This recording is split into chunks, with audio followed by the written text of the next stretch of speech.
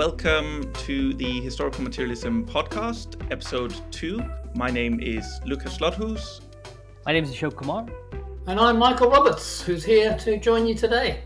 Thanks, Michael, for joining us. The paper we're looking at today, Michael is one of the authors, along with Guillermo Cochete. It's The Economics of Modern Imperialism. Michael is the author of a number of books, including The Great Recession, The Long Depression. He's jointly edited with Guillermo a book, The World in Crisis, and he has a forthcoming book with Guillermo called 21st Century Capitalism Through the Prism of Value, which comes out this summer. And this paper is kind of part of that larger discussion. I guess before we start, I just kind of want to say that this paper, which we've made open access, and I encourage everyone to read, it's excellent, is part of the newest Historical Materialism Journal, 29.4, which is now out. And contains other pieces from Adam Ania on financialization and finance capital in the U.S. oil industry, Vladimir Tikhonov on post-Soviet Russian Marxism, and it's got an editorial perspective from one of our editorial board members on fascism and its relationship to the state, and that's from Alberto Toscano. It's got many other great pieces, so check it out. And now on to the Economics of Modern Imperialism, which looks at modern economic aspects of imperialism, but through the prism of Marxist labor theory of value. And this isn't to say there aren't other non-direct economic forms in which imperialism is reproduced, such as the military or political or ideological or cultural. But here we're looking at, and here what Michael and Guillermo are looking at is how economies determine these features of imperialism. And many people using colonialism and imperialism interchangeably. So I thought it might be important that we make that distinction a bit early. In the piece, you define this distinction, but I like this quote from Kwame Nkrumah from his book, Revolutionary Path, where he draws out some of the differences between these concepts. And he says they're not mere words. They are concrete manifestations of a world outlook. Colonialism is that aspect of imperialism which is in a territory of alien government. That government controls the social and economic political life of the people it governs. What he calls neocolonialism is the granting of political independence minus economic independence. That is to say, independence that makes a state colonial power economical. And finally, he states that imperialism is nothing but finance capital run wild in countries other than its own.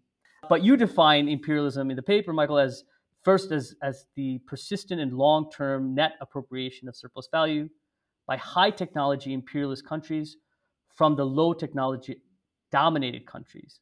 Later, more specifically in the paper, you say that economic imperialism is the appreciation of high technology companies from low technology companies in different countries. You place this process within the secular tendential fall in profitability, both in the imperialist countries, but also in the dominated ones.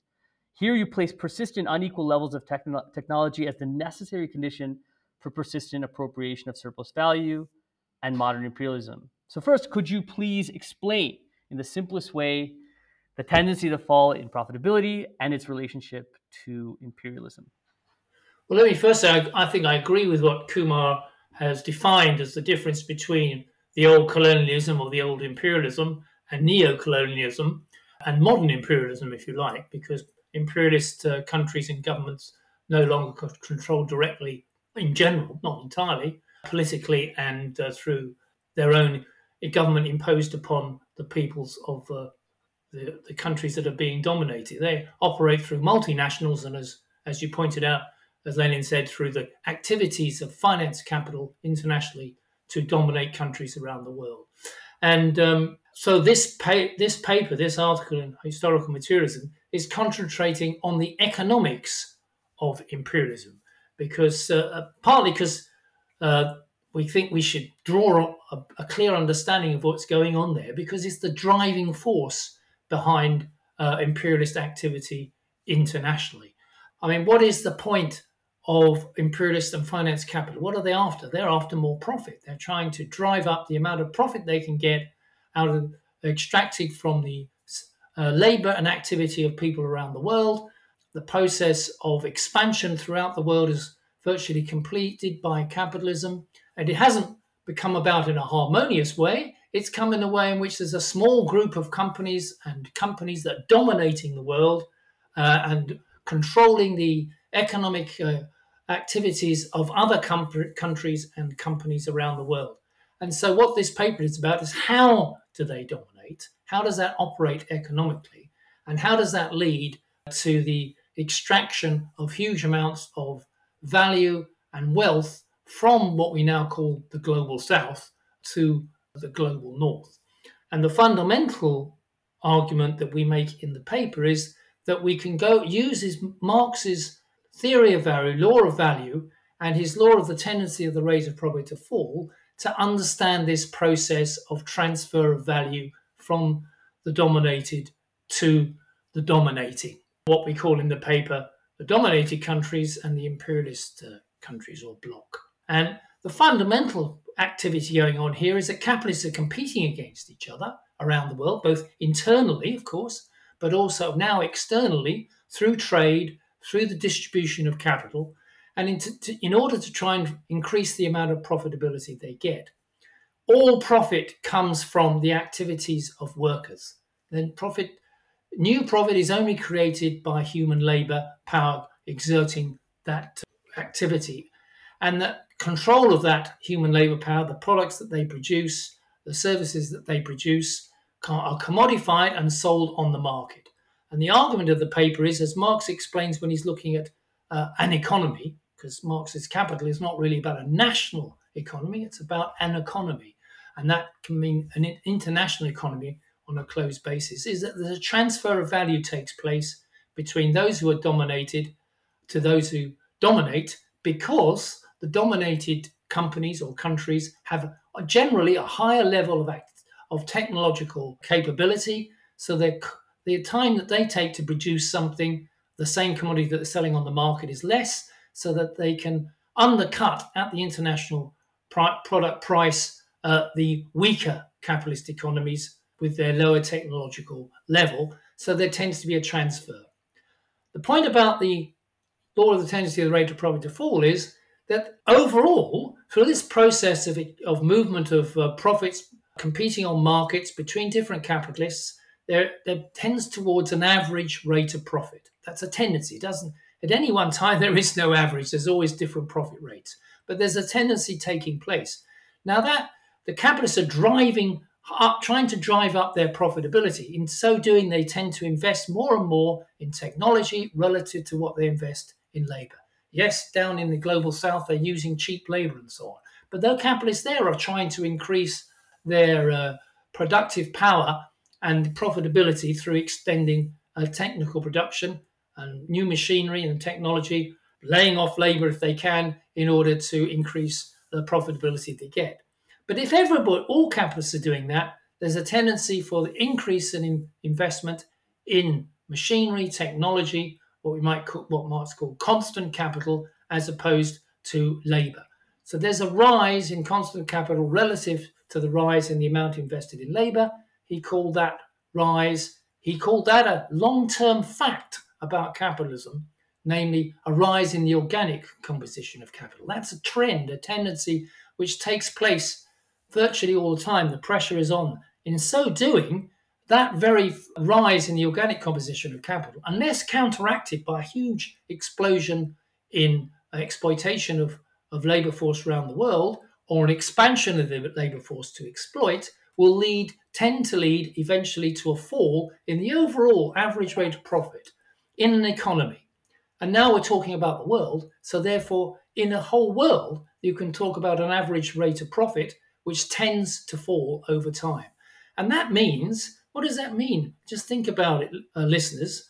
It means that capitalism is finding it more and more difficult to develop the productive forces because the profitability that they're getting from developing it, investing and exploiting workers, is falling. So capitalism has a long-term crisis. It shows that capitalism cannot go on forever because the profitability that it's creating cannot rise and in fact is tending to go down. And the other aspect of the law is it tends to lead to a series of crises or slumps on a regular and recurring basis. So there are two aspects or results of the law of the tendency of the rate of profit to fall. namely that it suggests over the long term capitalism will not survive, at least economically. And in the short term, if you like, there's a series of cycles. So there's a short term aspect to it and a long term aspect. I have to say, listeners, that Marxists disagree on this completely, from beginning to end. One group of Marxists, if they accept the law as being relevant to what I've just talked about, they see it as a long-term process. It's not to do with crises that are taking place on every 8 to 10 years. Then there's another group of Marxists who say it's not a long-term issue. It creates crises every 8 to 10 years. In my view, it's both, and that we can use the law to explain both those processes, the longer-term secular trend and also what's happening on a cyclical basis over a period of 8 to 10 years or whatever. So that is the basis of what leads us to the question of what's going on in terms of the world economy and imperialism. Thanks, Michael. That's a very good primer. We will definitely revisit a few questions on this tendency and why it's so contested in a bit. Would it be the case that any relative technologically advanced country playing an extractive role against a relative technologically weaker country, would that be imperialism? So, for example, in that case, would South American or South Asian or African BRICS would BRICS countries be imperialist against their weaker neighbors? Would China be an imperialist country against Asian and African nations? You argued that the U.S. is imperialist and China is not, but I mean, I'm curious to know how that reconciles with your definition. And I would just say that one of the problems with this sort of imperialism and dominated countries binary sometimes is that it feels like it and one of the criticisms is that it feels like it kind of flattens out relations, similar to critiques that people have had of, say, dependency theory, which I feel like a lot of your piece shares, especially when it comes to the technology question. So this is useful when discussing the relationship between, say, the G7 versus BRICS. But what about, say, the BRICS and their periphery? Very good question, Ashok. We started off when we started off this research. We started off with, I would say, with an open mind on this particular question about whether we could talk about, as you like, a spectrum of imperialist countries, or the common theoretical position now, I think, amongst Marxist economists is the argument of what they call sub-imperialism, that actually we've got Brazil is exploited by the United States, and in that relation, the United States is a dominating economy, and Brazil is a dominator, but Brazil exploits, say, I don't know, Paraguay or anybody near that because of their investments there. The argument particularly often used for South Africa, which South Africa is actually playing a role of imperialism in its particular southern African region. And we can think of other countries like the BRICS who are in that position, Russia with its satellites and so on, perhaps. So we were sympathetic to the idea of sub-imperialism. But when we looked at the data and when we analysed it, we didn't find that really existed. Yes, there are slight differences in the transfer of surplus value between, say, China and some of the other lower ranked Asian countries, but it's quite small compared to the huge transfer of surplus value that goes from China to the imperialist countries. And when we did the spectrum on all the measures that we made, we were staggered to find that basically the G7 plus a few other countries, almost no more than 13, are so far ahead in the extraction that they're making in surplus value and in other credits and other capital flows back to them compared to the rest of the world, you could really define that as an imperialist bloc.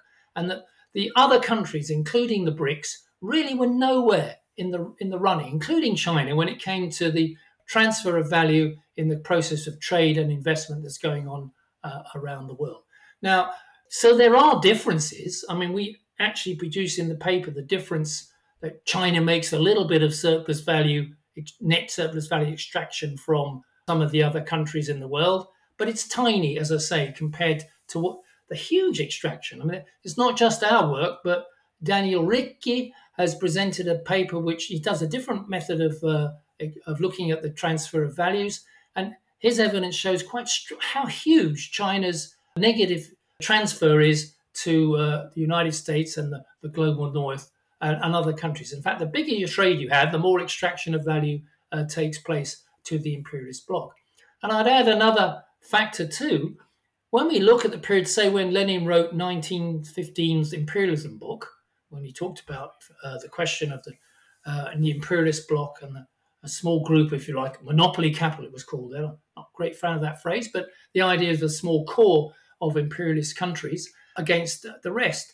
Has it changed in 100 years? No. If we look at the evidence, the GDP gap per capita between the majority of the world and this imperialist bloc has not altered at all, with the exception of China, to a lesser extent India. But everybody else, there's been no change, really. So the gaps that existed 100 years ago haven't altered. So imperialism is self-reinforcing, and it's still the same usual suspects that existed in 1915 that exist in 2015. So somewhat to our surprise, we came to the conclusion that we really couldn't talk about a spectrum of imperialist, part imperialist and you're not imperialist idea, that we could clearly delineate one imperialist bloc against the rest, more or less, sufficiently to make it a pretty firm conclusion that we reached. For example, that China isn't imperialist on this definition. We're only talking about the economics of modern imperialism. And on this definition, China didn't fit the bill, or at least on our definition. You could say our definitions are wrong. We're saying the extraction of surplus value, the movement of profits and repatriation of profits, other credits, returns on portfolio investment, all those factors, the value chain and so on. Who's losing out? China loses out just as much, if not more, than other countries in what we call the dominated part of the world. I think that it's quite a compelling image. I wanted to ask you about, well, rapidly, obviously, China's catching up with the kind of with some of the high-tech countries like the US and how the organic composition of capital is approaching. There's a graph in the paper as well where I think it becomes very obvious just how quickly the kind of catching up with the US's organic, or the kind of mirroring of the US's organic composition of capital happens. What would you say is the prospect for that position of China to that change? I mean, what is that kind of structurally possible? Just if we think of the US debts held in China and so on, is it possible for China then to move out of that position? Or would you say there's something structural, on your analysis, something kind of structurally impeding that? Well, if we expect, perhaps we could do it is China going to catch up with the US because it's fast growing on the technology and the expansion? In my opinion, no. If we look at the latest position in terms of productivity, labor productivity, that's the amount of production per worker in China, they're about 25% of the US productivity. And there's been a massive jump from 4 or 5% only 40 years ago. But I just made a calculation on the basis of per capita productivity forecasts and trends up to now. When will China go to 100%? Not any earlier than 2060 is the result of what you do when the extrapolation. My gosh, that's 40 years, listeners. What the heck is going to happen in the next 4 decades? And there's a lot of things that the American imperialism is doing to make sure that never happens over the next 4 decades. And economically, it's very difficult to see. There are lots of issues about what we have to consider is going to happen in that period. So, yes, and if China's done the best, all the other in the global south or dominated bloc, their relationship in labor productivity levels anyway is pathetic. I mean, even the best, if you want to talk about middle income, some of the Asian countries, fairly good productivity, Korea and so on, but they're still some way behind the US. It's difficult to see them making progress. And certainly when it comes to the vast swathes of South America, of Africa, of Southern Asia, and they're making no progress at all in reducing that gap. That's labor productivity. Organic compositions of capital are higher in the dominated bloc, and it's not surprising because they've got quite a low level of labor force when we're talking about actual compensation. The amount of money going towards the workforces of the global south is low. But that's going to take an awful long time for that process to produce a result in terms of equalizing incomes and per capita income and per capita productivity of labor over the next few decades. In fact, in my view, it cannot happen. It's just too far apart. The only way this is going to change is by overthrow of imperialism. Imperialism will maintain this gap by hook or crook, not maybe as much as now, but we can also see that the serious rival to the United States is already under pressure now. China is now going to be cornered and curbed as best imperialism can do. Thanks, Michael. I want to sort of shift gears a little bit, but in a connected way.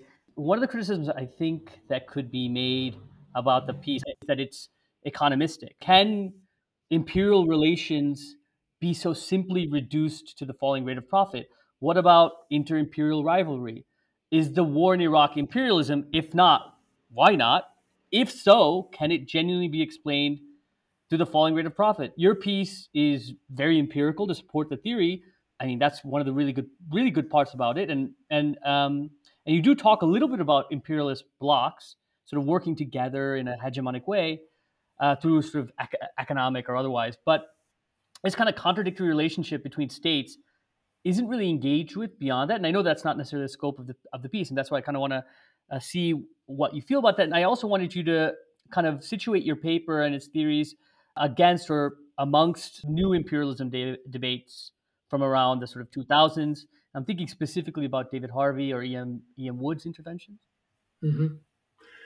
Yeah, well, you're right, Ashok. Of course, it doesn't cover all the aspects of imperialism. Possibly, you might even argue, not the most important ones. But we decided that we would concentrate on the economic foundations of the imperialist process.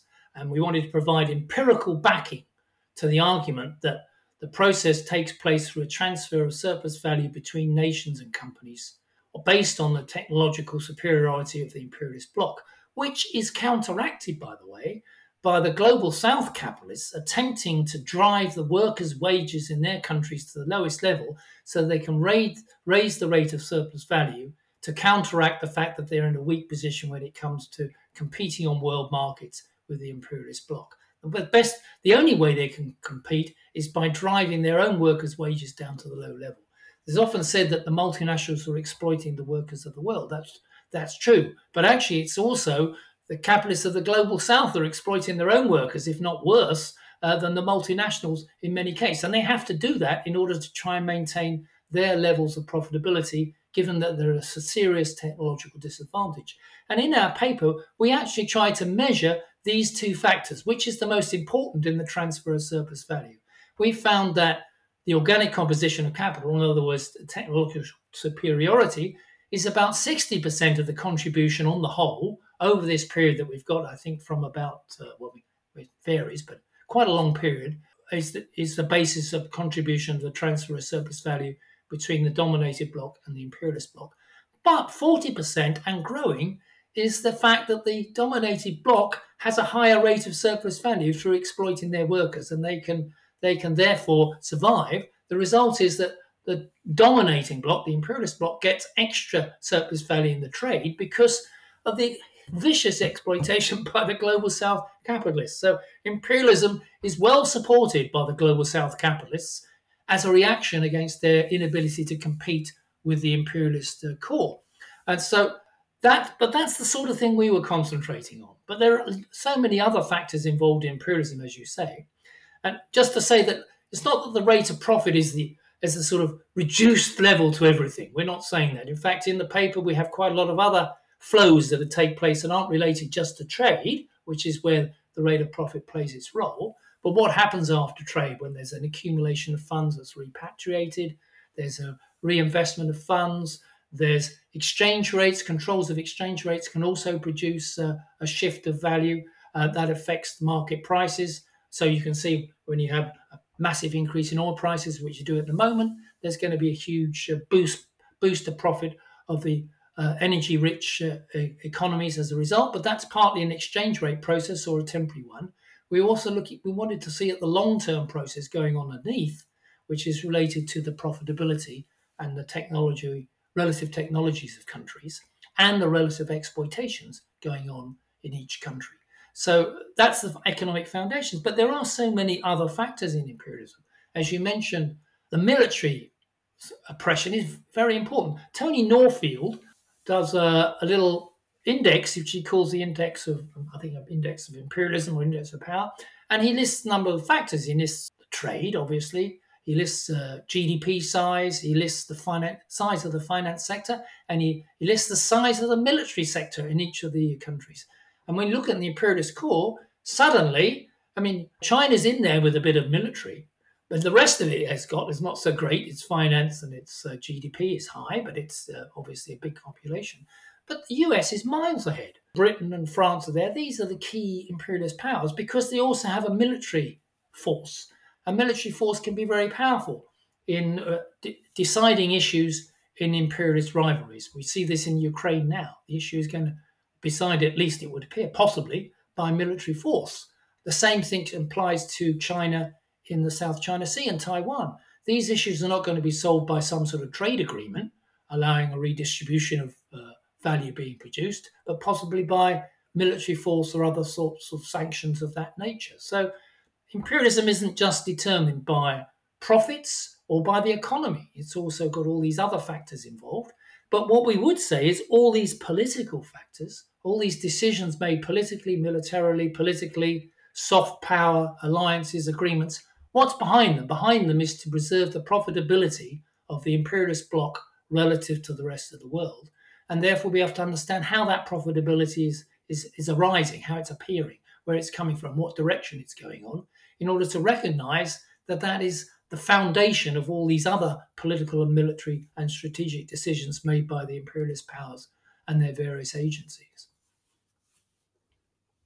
In the paper as well, you talk about how, following Marx as well, that this is, and you've emphasized this, how it's a tendency. It's not a straight line without any oscillation. And you talk about how, for example, in the period of neoliberal reforms, for example, the rate of profit still is falling, but it's not falling as fast, or it might not even be falling. It actually rises during the neoliberal period. The argument here is, like I said, the law says that there's a tendency for the rate of profit fall, but there are also counter tendencies, which are driving up the rate of exploitation, increasing foreign trade, expanding the labor force, doing some financial engineering, various measures that Marx talks about in the counteracting factors. And during the neoliberal period, by destroying the trade unions, privatizing, deregulating the economy, weakening the ability of workers to fight, all of the other things that happened in the neoliberal period, we actually saw a rise in the rate of profit in the major economies from about early 1980s up to the end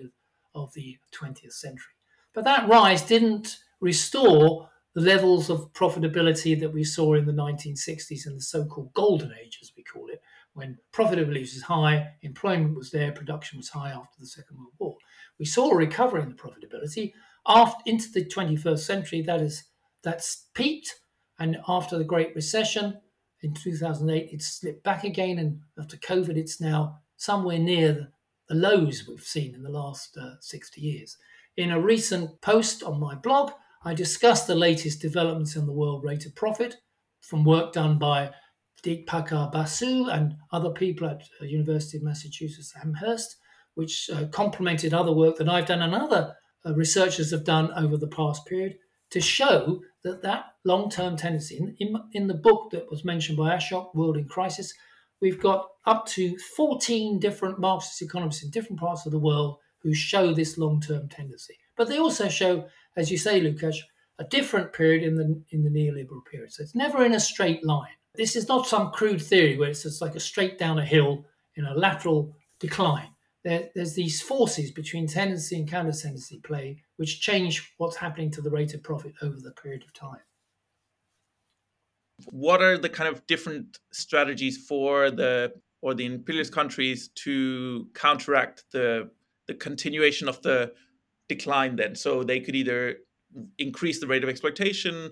I mean, could you talk us through some of the Guys, this strategies? Is a bit of speculation here, but it seems to me in many ways we're in a position that we were when Lenin wrote the book Imperialism, that what we had at the end of the 19th century depression, where there was a depression in the major capitalist economies between 1873 and the early 90s, depending on the country.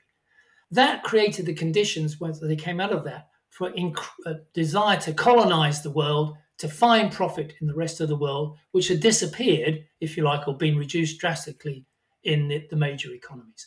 So if there's a decline in profitability in the major economies, they have to look elsewhere, apart from exploiting their own workforce. They have to look elsewhere to new areas to expand, as Rosa Luxemburg said in her one of the key points she makes, that inevitably there was an expansion to the rest of the world that hadn't been properly exploited by capitalism to try and boost the profits of capital. And here we are in the early part of the 21st century, and I think we're in a similar situation because, as I just said, the profitability is very low in the major economies. And we know we see big profits from Amazon and all the rest of it, but don't be fooled. The average profitability for the average company in the major economies is poor. It's poor.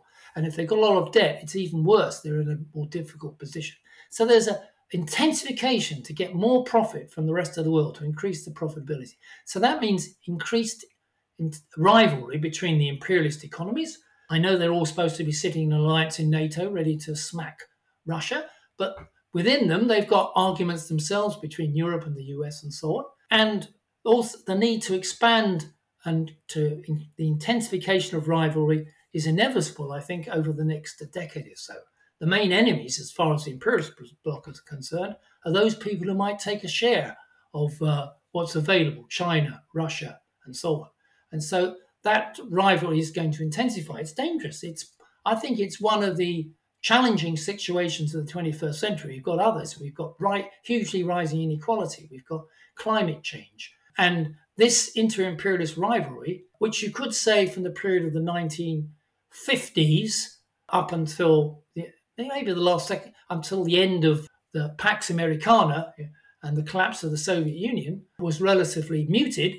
Now it's going to intensify in the 21st century. I just add, as I missed a question by Ashok, he said, what about new imperialism and the arguments going on there?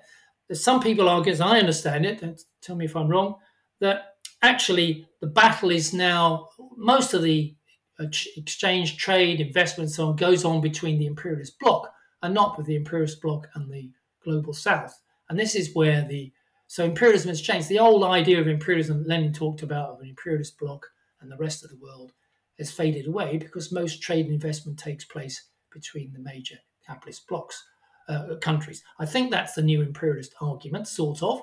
The alternative extreme at the other end, no, it's what we have is an absolute super degradation, exploitation of the global south by multinational companies in the West. And that's the real contradiction that exists in the world. My argument to that is both have some points to it. Yes, most trade investment takes place with the major capitalists.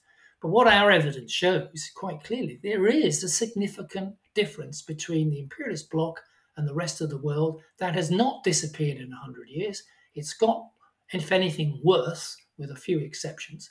And that drives this rivalry and this major chasm in humanity, which continue to exist. And so new imperialism is not a good excuse for avoiding the reality that imperialism is still there, whether it's caused by super exploitation of the workers of the South or it's caused by the relative technological, or driven by the relative technological superiority of the imperialist bloc against the dominated bloc, we can argue about. But I think, if you like, I'm sort of in the middle here on this argument between the two groups, as I understand it anyway. Thanks, Michael. I wanted to kind of address some of the questions around the tendency of the falling rate of profit. So why are so many heterodox economists or other heterodox economists, such as post-Keynesians or even Marxists, sort of dismissive of it entirely? And I'm thinking of people like Michael Heinrich, who says, the tendency is indeterminate, that it's empirically unproven, and that it's based on a bad translation of Engels, and that Marx actually had serious doubts about the tendency himself. Well, there's their arguments, and then why they have these arguments. That's two separate questions. But let me just start by putting the picture to listeners. The majority of economists and mainstream economics and conventional wisdom doesn't talk about profit at all, apart from what you read in the papers, Amazon's got a load of profit. But in terms of understanding what's going on in a capitalist economy, why there are crises, why there are booms and slumps on a regular basis, mainstream economics has absolutely nothing to say on it, and certainly nothing to say to relate it to profits. So let's get this right. 95% of every economist or strategist that goes on and writes papers or appears anywhere has nothing to say about this. So we're down to the 5% of heterodox economists. First of all, the Keynesians don't really talk about profits. What they think causes of crises are due to a lack of demand. What do they mean by lack of demand? Some of them say it's a lack of consumption, households not spending enough, workers not having enough wages. Or the more sophisticated ones say it's a lack of investment demand. Why there's a lack of investment demand at one point when there isn't is not particularly explained. All these arguments I present on my blog and other papers, so I won't go into too much detail. Then we get to what Ashok calls the heterodox, which is the more radical economists. Some of them are called post-Keynesians, who argue, yes, there are crises, and we need to understand why there are crises, and they are regular, and they are a feature of capitalism. But again, apparently, profit and profitability is not the cause of these crises. It's again a lack of demand or financial instability, financialization, too much credit, too much debt. But one thing it's not is a falling rate of profit. It's nothing to do with it. So then we get to the Marxists. Now, I have to say that one of the Marxists is Marx. And in Volume 3 of Capital, Marx, and in other places, actually writes about the law of the tendency of the rate of profit to fall, particularly in Volume 3, in 3 chapters 13 to 15, but also elsewhere. So one of the Marxists, 160 years ago, thought that this was relevant to the understanding of crises under capitalism. Since then, this particular author, Karl Marx, has been refuted or dismissed as being wrong, or we've been able to get down into the mega works of his writings and his scribbles somewhere in Berlin, and we find that perhaps he didn't actually believe it himself and rejected it later on. So we can dismiss chapters 13 to 15 and any other mention of the tendency of the rate of profit to fall as being Marxist, because not only do the rest of us Marxists disagree, and I have to say, those who claim to be Marxist economists, I would say 90% of them, although we're reducing it a bit, don't agree that the law of the tendency of the rate of profit has anything to do with crises or contradictions in capitalism. It's an irrelevance. As most of these Marxists who take that view, I think we're forcing them down a bit, took the view, particularly from the 60s onwards, that Keynes was more accurate about what was going on in capitalism, and that if we look at the logic of the tendency of the rate of profit to fall, it's actually theoretical logic. It was illogical, to use Paul Sweezy's phrase and then Michael Heinrich's phrase, indeterminate. In other words, you don't know that the rate of profit would fall if A happens and B happens. It's completely indeterminate. So when we look at the rate of profit, the law of the tendency rate of profit, it doesn't explain whether it goes up or down. There's no certainty, no trend downwards that drives it that can be counteracted. That's an indeterminate theory. It doesn't hold. There's a number of reasons for this that are presented by various mathematical views of non-Marxists called Sraffians, who argue that this theory doesn't hold logically. And unfortunately, some Marxist economists seem to agree with this. I think there's been a whole body of Marxist economist authors, certainly since the 1990s and earlier, actually, from William Kirkcaldy, actually was in 1984, came up with a refutation on the logical side of a Marxist theory and showed that it was perfectly logical if you understood the process involved, a temporal process, which I won't go into in this because that's a whole discussion on its own. But there has been a refutation of this criticism of the law being illogical. Then I have to come to the empirical evidence. I just cannot believe it. I wrote this recent post where I said the evidence is just overwhelming that there is a long-term tendency, an actual fall in the profitability of capital on an average basis, not only in several countries, but globally we can identify it, not just by lunatic monocausals like myself, as I'm accused of sometimes. Michael Roberts never talks about anything but the rate of profit, not just by me, but a whole range of other people who have now written on it, and we've summarized it.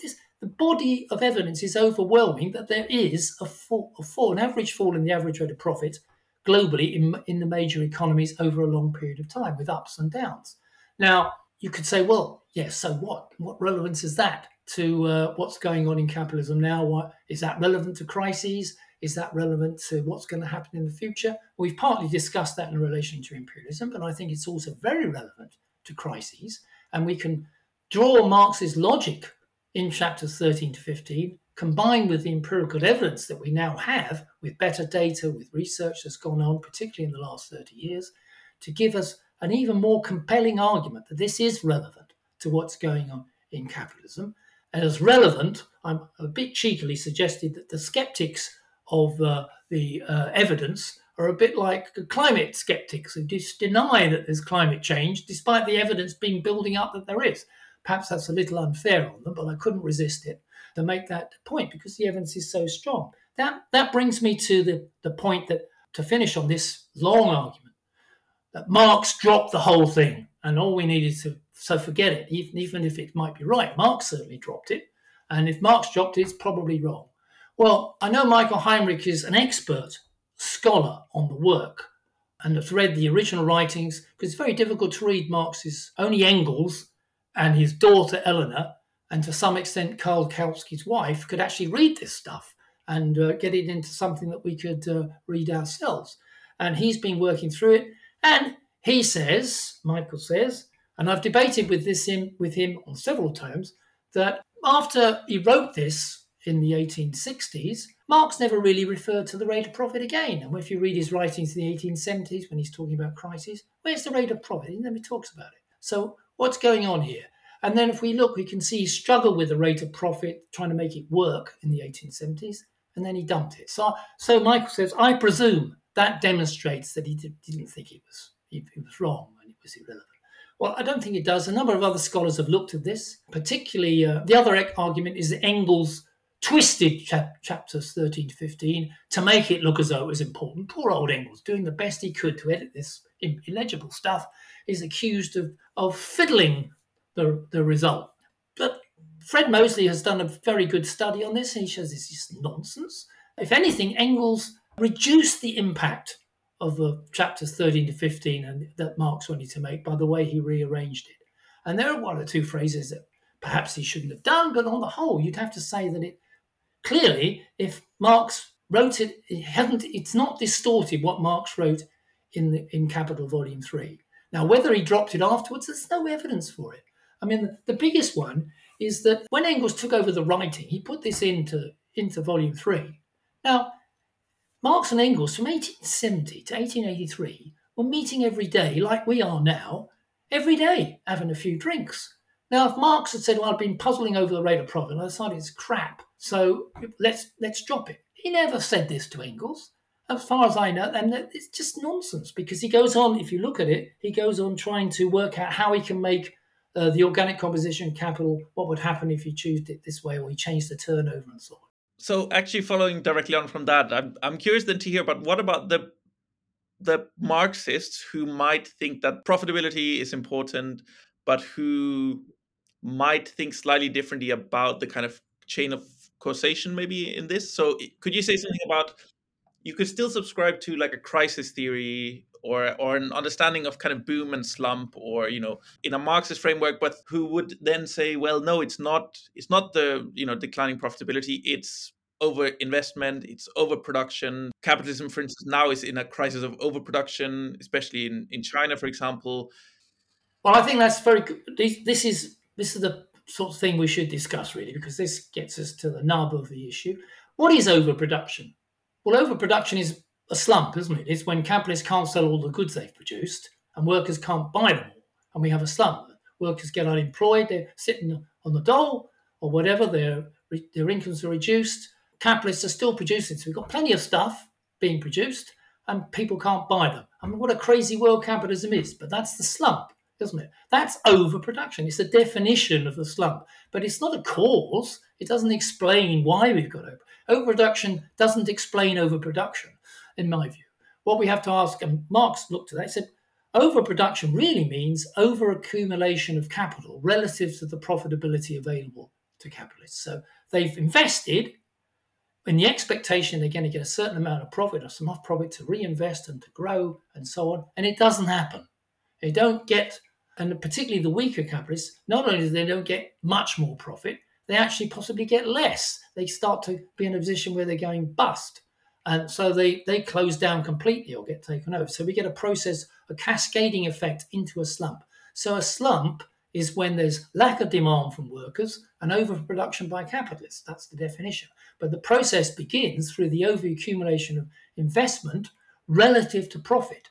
Why is there an overaccumulation of investment relative to profit? Well, because what is going on underneath, which the capitalists are not aware behind their backs, is there's a tendency for the profitability of the overall economy to fall. And that eventually reaches the point where there could actually be a massive profit fall. So when you've got a falling rate of profit, you don't immediately get a falling massive profit. In fact, all it means is the massive profit is going up perhaps less and less each production cycle because the profitability is falling. I've had this big debate with David Harvey several times where he tells me that, Michael, you're obsessed with the rate of profit. What about the massive profit? Surely the massive profit matters. And that if you read Marx, he says when the rate of profit is falling, the massive profit is rising. So you have a double-edged law. Well, I had to tell David, I think we had a debate at Historical Materialism. It was in 2019, quite a large people there, a number of people there. And I said, well, this is not a surprise to anybody who studies the law of the tendency rate of profit fall and Volume 3. It's in there, the double-edged law. Yes, I know. And that's precisely the point, because Marx goes on and he explains the crisis as being one where there is an absolute overproduction of capital. And that's the point when capitalists invest more and they actually get less profit, not just a little bit more or less than they expected, but actually falls. I mean, things start to go to pieces before then because capitalists are not equal. The worst ones are already underwater and it cascades through the system. So the tendency of the rate of profit fall delivers a falling rate of profit eventually behind the backs of the capitalists.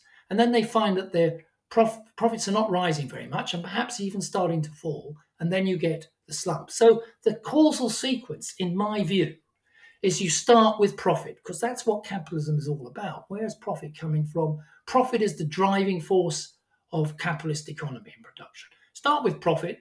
What happens to that leads to what happens to investment. What happens to investment leads to what happens to production. What happens to production leads to laying off workers and employment and loss of wages, and you get the spiral. And when the costs of production go down, the employment goes down and capitalist factories are closed down and they merge and the costs of production are reduced and capital, then the profitability rises again and we start the whole shit, the whole crap. I use that word because Marx used that word. The whole crap starts again. And that is the process I see of the causal sequence. I have to say, finish on this point, there's empirical evidence to show this. We can show that if you look at the recessions in the United States since 1945, every recession, the first thing that goes down is profitability and profits, then investment, and 1 year or so after investment is when you get the production crisis, and then you get workers laid off and consumption falls. If you look at consumption, I mean, the Keynesians say crises are caused, slumps are caused by the lack of workers having wages and consumption. Most times in slumps, consumption doesn't fall that very much, certainly not before the crisis, but investment falls dramatically before the slump comes. And why does investment fall? Because profitability is falling or profits are coming down. That's the causal sequence. I looked at it. Consumption doesn't fall in the middle of the slump. It falls a bit, inevitably, because people are losing their jobs. But already the investment has slumped. And investment has to come up before the whole process starts again. We're coming out of the COVID slump. What will be crucial to how fast capitalism recovers and comes out of this is whether profitability rises and whether investment follows it to go up. My view is struggling to get profitability up, and we won't see a dramatic rise. Some people claim we're entering the roaring 20s now, like 1920s is going to be 2020s because COVID's cleansed things out. Unfortunately, I don't think it's cleansed much out for capitalism. It's killed a lot of people, but it's not actually transformed capitalism so that you could see a decade of expansion. Why do I say that? Because I'm looking at the indicators that tell me that investment, productivity, and profitability. Those are the factors, not whether the consumption. Yeah, thanks, Michael. You asked if we remembered the epic debate you had with David Harvey from 2019, and actually that was right after my book launch, and I was asked to be on that, and then I was like, okay, I'm already tired, but also I should let these kings slug it out, and it was epic. It was great. I remember that, and your book was excellent.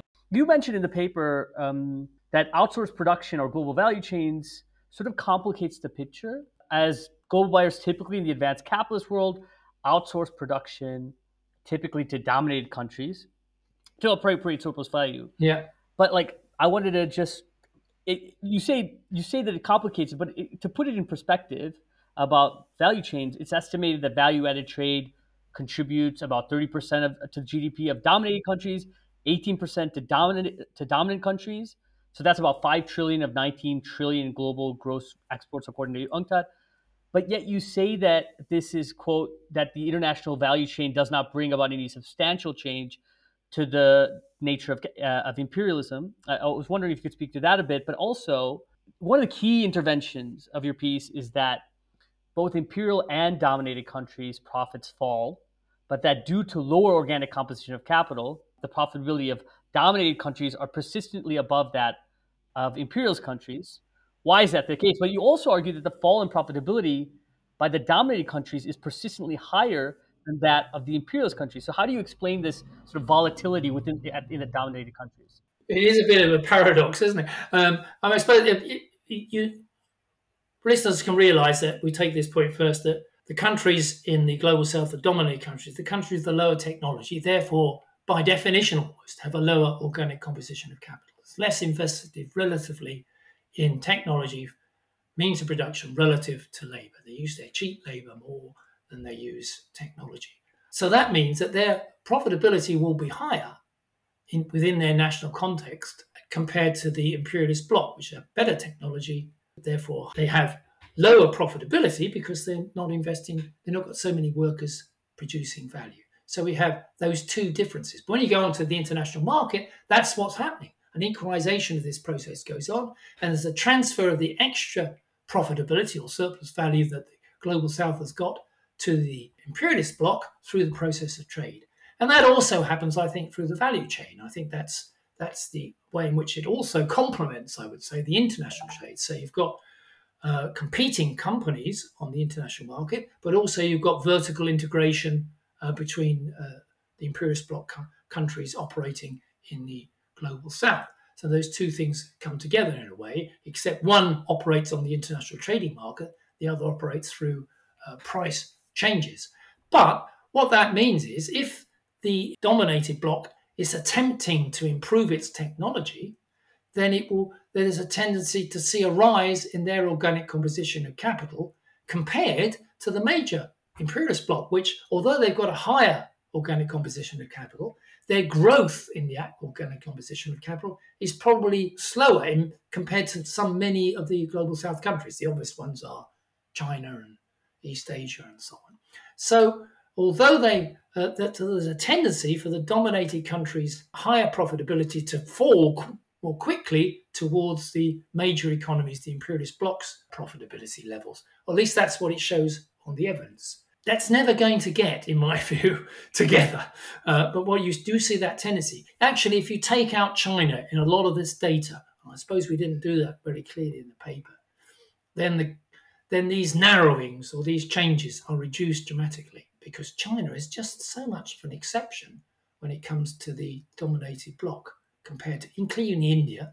I mean, it just transforms these graphs and misleads people into imagining that imperialism may be disappearing, or that actually there is a load of semi-imperialist countries around the world, and not just this clearly defined imperialist bloc of a very small number of countries that existed 100 years ago, which is one of the key conclusions we reach in this particular paper. I mean, it is one of our key conclusions, I think. We weren't expecting it, but that's what the evidence appears to show to us. What happens then if we think about countries in the global south, so the kind of some of the most dominated countries with very high rates of exploitation, where that in part is facilitated obviously also by a very young workforce, like a youthful population distribution when that changes. So in those countries, like I'm thinking about all the big like Vietnam, Indonesia, India, Nigeria, when that population distribution changes and the kind of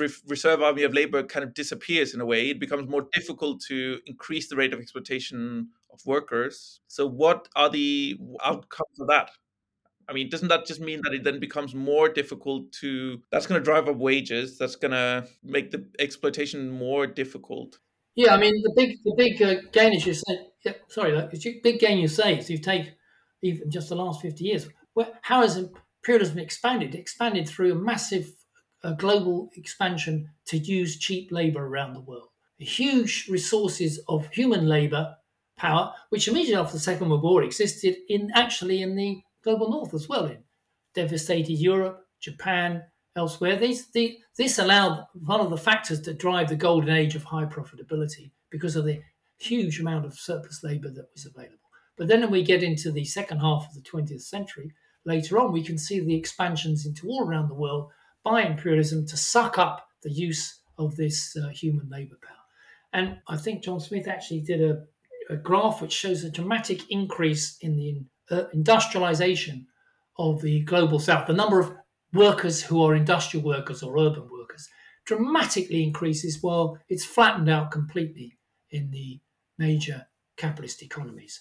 And so all the expansion of the working class, however you want to define it, is actually in the dominated bloc. So I would say when you run out of that, that increases the problem. Arthur Lewis called it the Lewis turning point, when you run out of cheap labor and then wages start to rise and starts to squeeze the economies.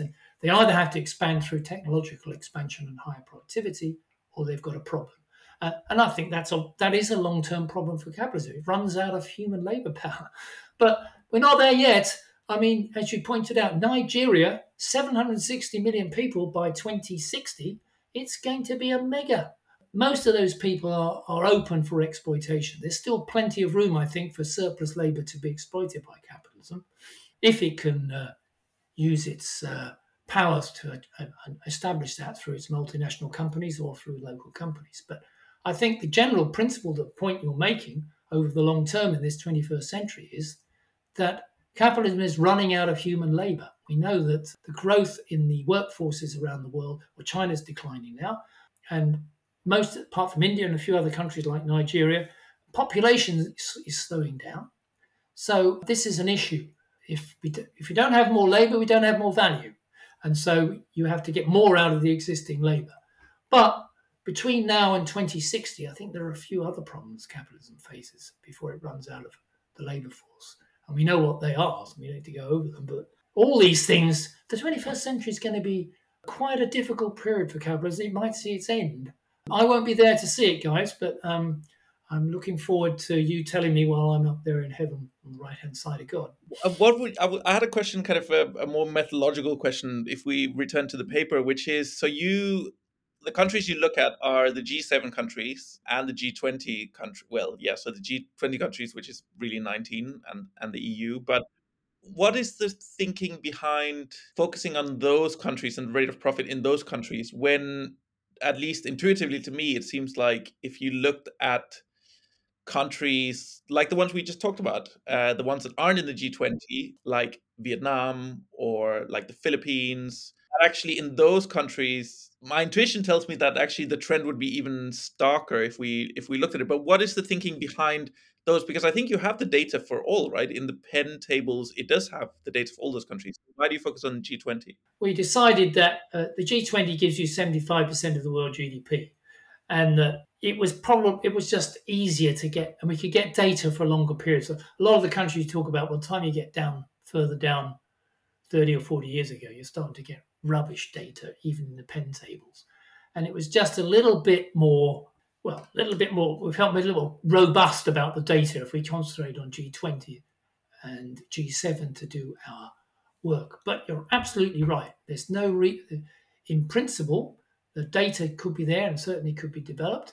And I'm very happy to invite people to join a team to do this and see if we can progress it further to a wider scale. I noticed, for example, as I say in my latest post in the blog, that the Amherst guys have used the Penn tables and the extended tables to cover 56 countries, as opposed to 19 or 26 in my case, or our case. And before that, Esteban Maito's case for the World Rate of Profit of just 14. We've now got the Amherst guys taking it up to 56, at least for the period since 1960. So, yes, there's every possibility of expansion of its data and the empirical work.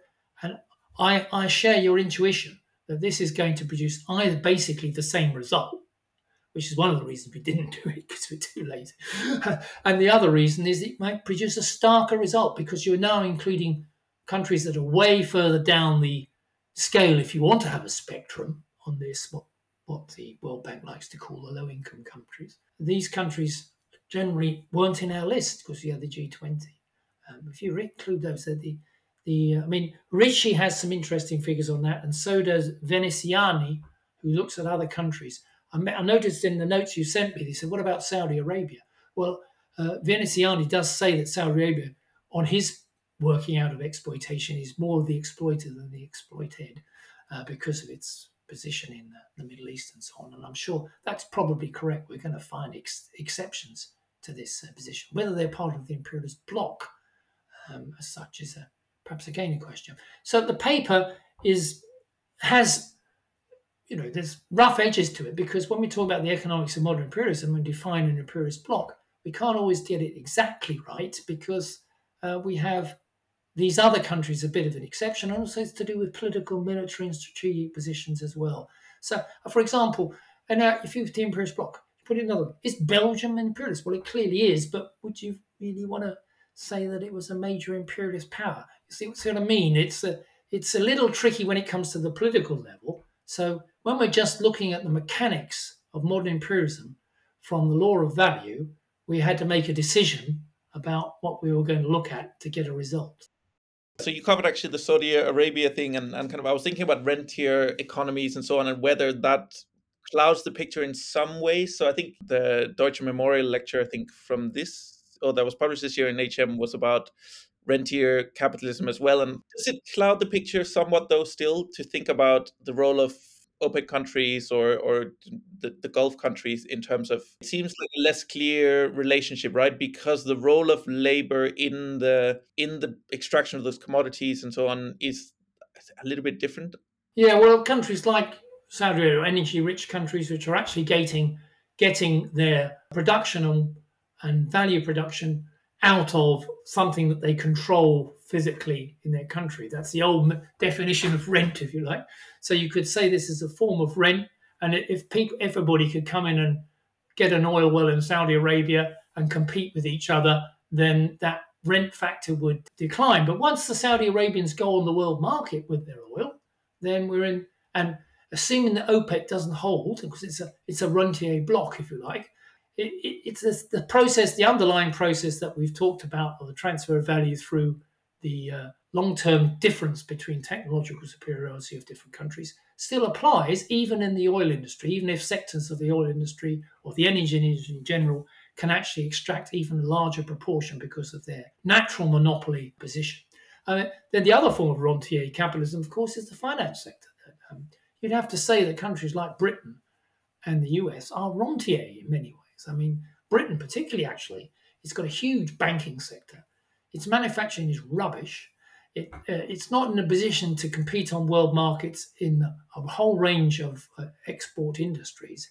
It mainly derives its increasingly, of course, it's not true entirely, but I'm exaggerating, but a sizable section of economic production or economy and also value comes actually through the financial sector, through the movement of money, operating cross-border finance and so on for the banks and so on. And they're actually transferring a lot of the surplus value created by other countries or controlled by other countries, and that's how they get a share, just like bankers get a cut out of industrial production internationally. So we have these rentier sectors, and particularly strong in countries like Britain. I mean, the ultimate rentier economy is Luxembourg in that sense.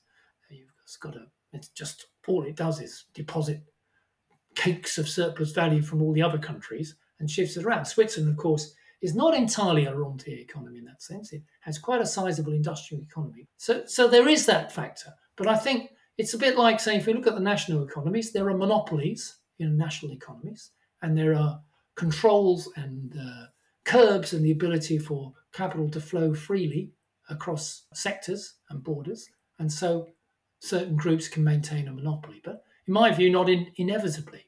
What happens in 30 years, Saudi Arabia will find its fossil fuel rentier position completely weakened, maybe, and replaced by those that control lithium. So monopolies don't stay as they are. And so I don't think it's a decisive factor in the process that we've been discussing. Great. That's everything for today. Many, many thanks to you, Michael, for illuminating the already excellent piece. And thank you, of course, to our dear listeners. We hope you'll join again in the future. Thanks to David Mabb for the artwork and to Thijs Keulen for the soundtrack of the podcast. I would also just want to really thank Michael for coming, and it was a great talk, and also the paper can't encourage enough. It's a great paper, open access. Encourage everyone to subscribe to the podcast, read the article on the HM website, check out Michael's website, the next recession.wordpress. Also, the forthcoming book with Guillermo Cochete, which is the 21st Century Capitalism Through the Prism of Value, which comes out this summer.